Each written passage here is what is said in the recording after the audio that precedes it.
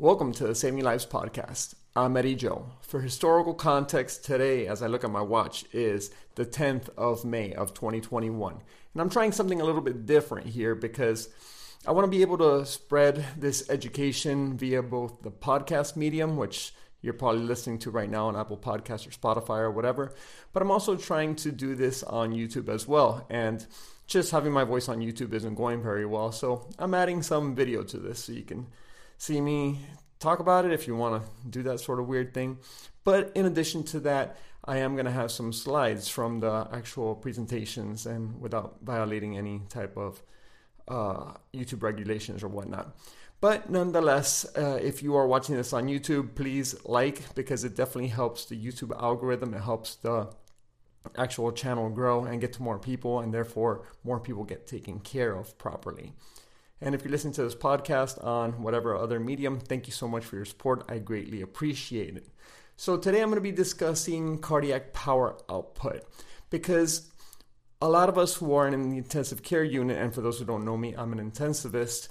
I take care of a lot of patients who are in cardiogenic shock, and it seems to be one of the 4 different types of shock that is not as sexy, if that's the correct terminology, because everybody's just fascinated with septic shock, and everybody who has an elevated lactate is in septic shock. But those of us with a little bit of experience know that if you manage a patient who is in cardiogenic shock like somebody who is in septic shock, you will actually make things worse for them, and they will not do well. So that being said, what I'm going to be discussing today is cardiac power output, which is a good hemodynamic correlate for whether our patient is going to do in cardiogenic shock.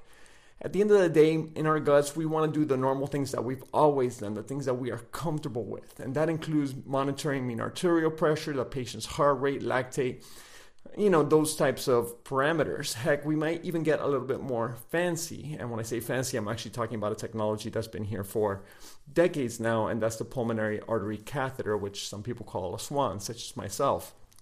And the SWAN lets us obtain other hemodynamic parameters such as the wedge pressure, the stroke volume, and the cardiac index. Bottom line is that at the end of the day, just looking at the mean arterial pressure, looking at the blood pressure is not going to cut it for our patients. And we really, really do owe it to them to do better. Okay, so data that was published back in 2004, right now it's 2021, so it's been about 15 years, suggested that looking at cardiac power output was the way to go. And this was a study that was done by Fink and his colleagues, where they looked at patients who were enrolled in the SHOCK trial. And what they found was that the cardiac power was the, quote, strongest independent hemodynamic correlate of in-hospital mortality. Therefore, if your CPO is low, it correlates with in-hospital mortality. And so I know that many people use mean arterial pressure as the end-all be-all for hemodynamics. But to be honest, if you're doing this, in my opinion, which could be wrong, those people are playing in the little leagues. We got to step it up to the big leagues. But the good news is that it does not take much to be promoted to the big leagues, which is why I emphasize that we need to take a deeper dive into the mean arterial pressure equation. The reason why I want to dive into the mean arterial pressure equation is because mean arterial pressure is cardiac output times systemic vascular resistance. Okay, and this is very important. And some people will go ahead and add in the CVP. I'm not going to get into that to complicate this. I just need you to understand that mean arterial pressure is equal to cardiac output times systemic vascular resistance. And I've said this on many posts before on my social media channels, YouTube, Instagram, etc. But our management of these patients depends on our ability to sort out the cardiac output, especially in these patients with cardiogenic shock.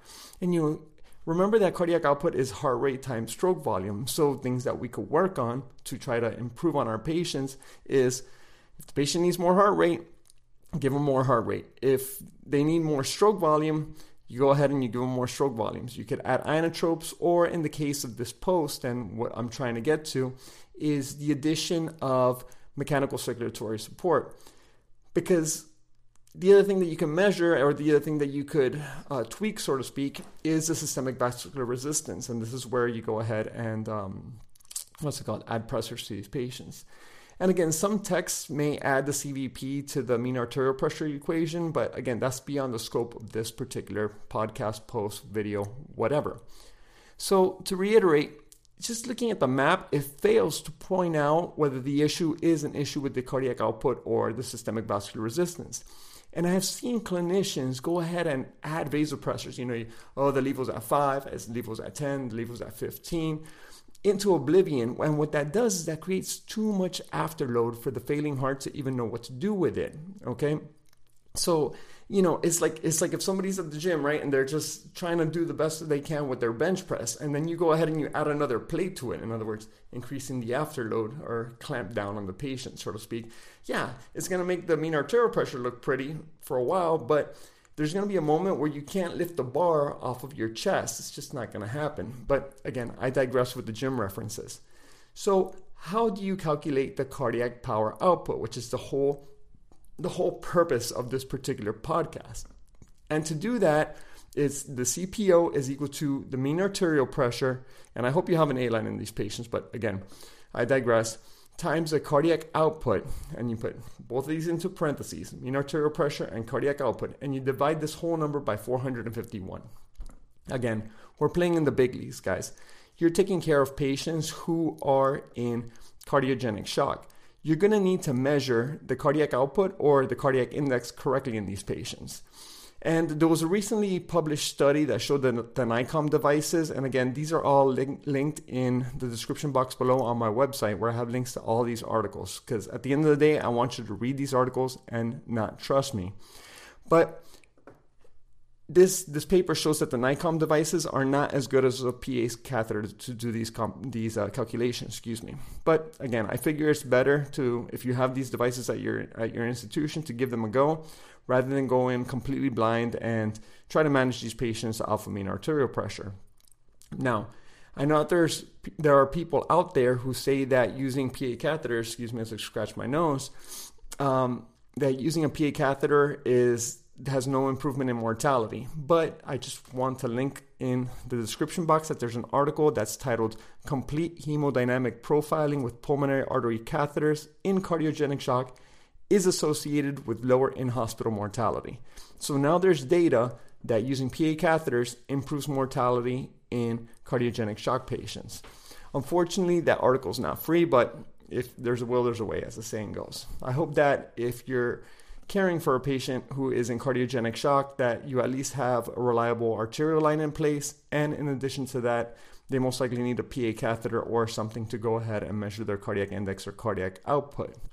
Now, the Matt Schuba Zentensivist part of me obviously likes to avoid unnecessary procedures, but again, I will reiterate this numerous times. The mortality for cardiogenic shock over the last couple of years has been around 50%. So the reality is that there is no time to be messing around with these patients, especially since there's very good data that suggests that delaying care in these patients skyrockets their mortality, and they're just not going to do well.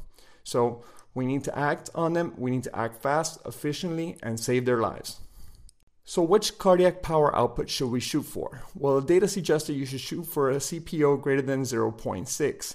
Now, a cardiac power output of less than 0.6 is a poor prognostic indicator. So if you have a SWAN in place and you're getting your numbers, but the management isn't cutting it, right? The CPO isn't happy, your patient isn't doing well, it's time to go ahead and step up your game. How do you say? Well, it's time to call up your friendly neighborhood interventional cardiologist to go ahead and place some sort of mechanical circulatory support device. Now, if your friendly neighborhood interventional cardiologist can't do it, to be honest with you, it's time to go ahead and phone a friend, call a neighboring facility. I know I personally have relationships with the neighboring facilities in my city, and if I can't get something done, I transfer them out. Remember that ego does not save lives. Transferring patients who are appropriate to be transferred to other facilities does potentially save their lives. One of the other things that I'm going to go over in a later video or podcast is the PAPI score, which is the Pulmonary Artery Pulsatility Index, to see if right-sided assistance is also necessary. But again, I'm going to go away from that. And I I just want to go ahead and illustrate the fact that we need to be aware that the more recent studies that have shown an improvement from the default 50% mortality in cardiogenic shock have used the cardiac power output, the CPO, as an overall marker for how their heart is doing and left ventricular function. So the question is, how do I use cardiac power output in my practice? And it's really quite simple, but it's not actual medical advice. This is an example of how I triage patients in my mind who are going through cardiogenic shock and how I manage them. And I use a threshold of cardiac index of 2.2 as my worry cutoff. You might say to yourself, well, Eddie, a normal range for cardiac index is between 2.5 and 4 liters per minute per meter squared. And one has to remember that these patients who are in cardiogenic shock are not normal patients. Sometimes shooting for perfection is not the right thing to do for these patients. After all, they are in cardiogenic shock. Once I see that their index and cardiac output, which, one can get the cardiac output on the Swan box as well or on the actual monitor itself, I check to see how much support they're receiving from either vasopressors and or inotropes. And at the same time, I looked at the cardiac index or the cardiac output. I also go ahead and glance at the systemic vascular resistance. And systemic vascular resistance, if you can't have it show up on your screen, is calculated by being the mean arterial pressure minus the CVP, both of those things together, divided by cardiac output. And the way that you're looking at the systemic vascular resistance, and determining if it's too high, in other words, greater than 1200, what I do is that I ask my nurses to go ahead and start coming down on the vasopressors if they are on vasopressors. You might be providing your patient with too much afterload. And if, the patient was receiving too much afterload, you go ahead and you turn down the vasopressin or you turn down the levophed a little bit. What you might actually see is an improvement of the cardiac output or the cardiac index. And this is when you want to go ahead and calculate your CPO. The reason why is because you don't want to, even though you don't want to delay care, you also don't want to pull a trigger prematurely and calculate a CPO that's inappropriate, again, because they were on too much jet fuel. And because at the end of the day, we don't want our patients to go through any unnecessary procedures, unless they really have to. Again, all these things that we do are extremely expensive. So we want to try to save as much money as we can for the hospital systems and our patients.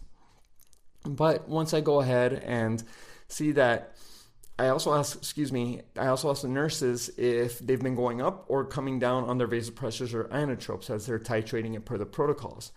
And if the patient has been getting sicker and the CPO is also less than 0.6, I go ahead and I make the call.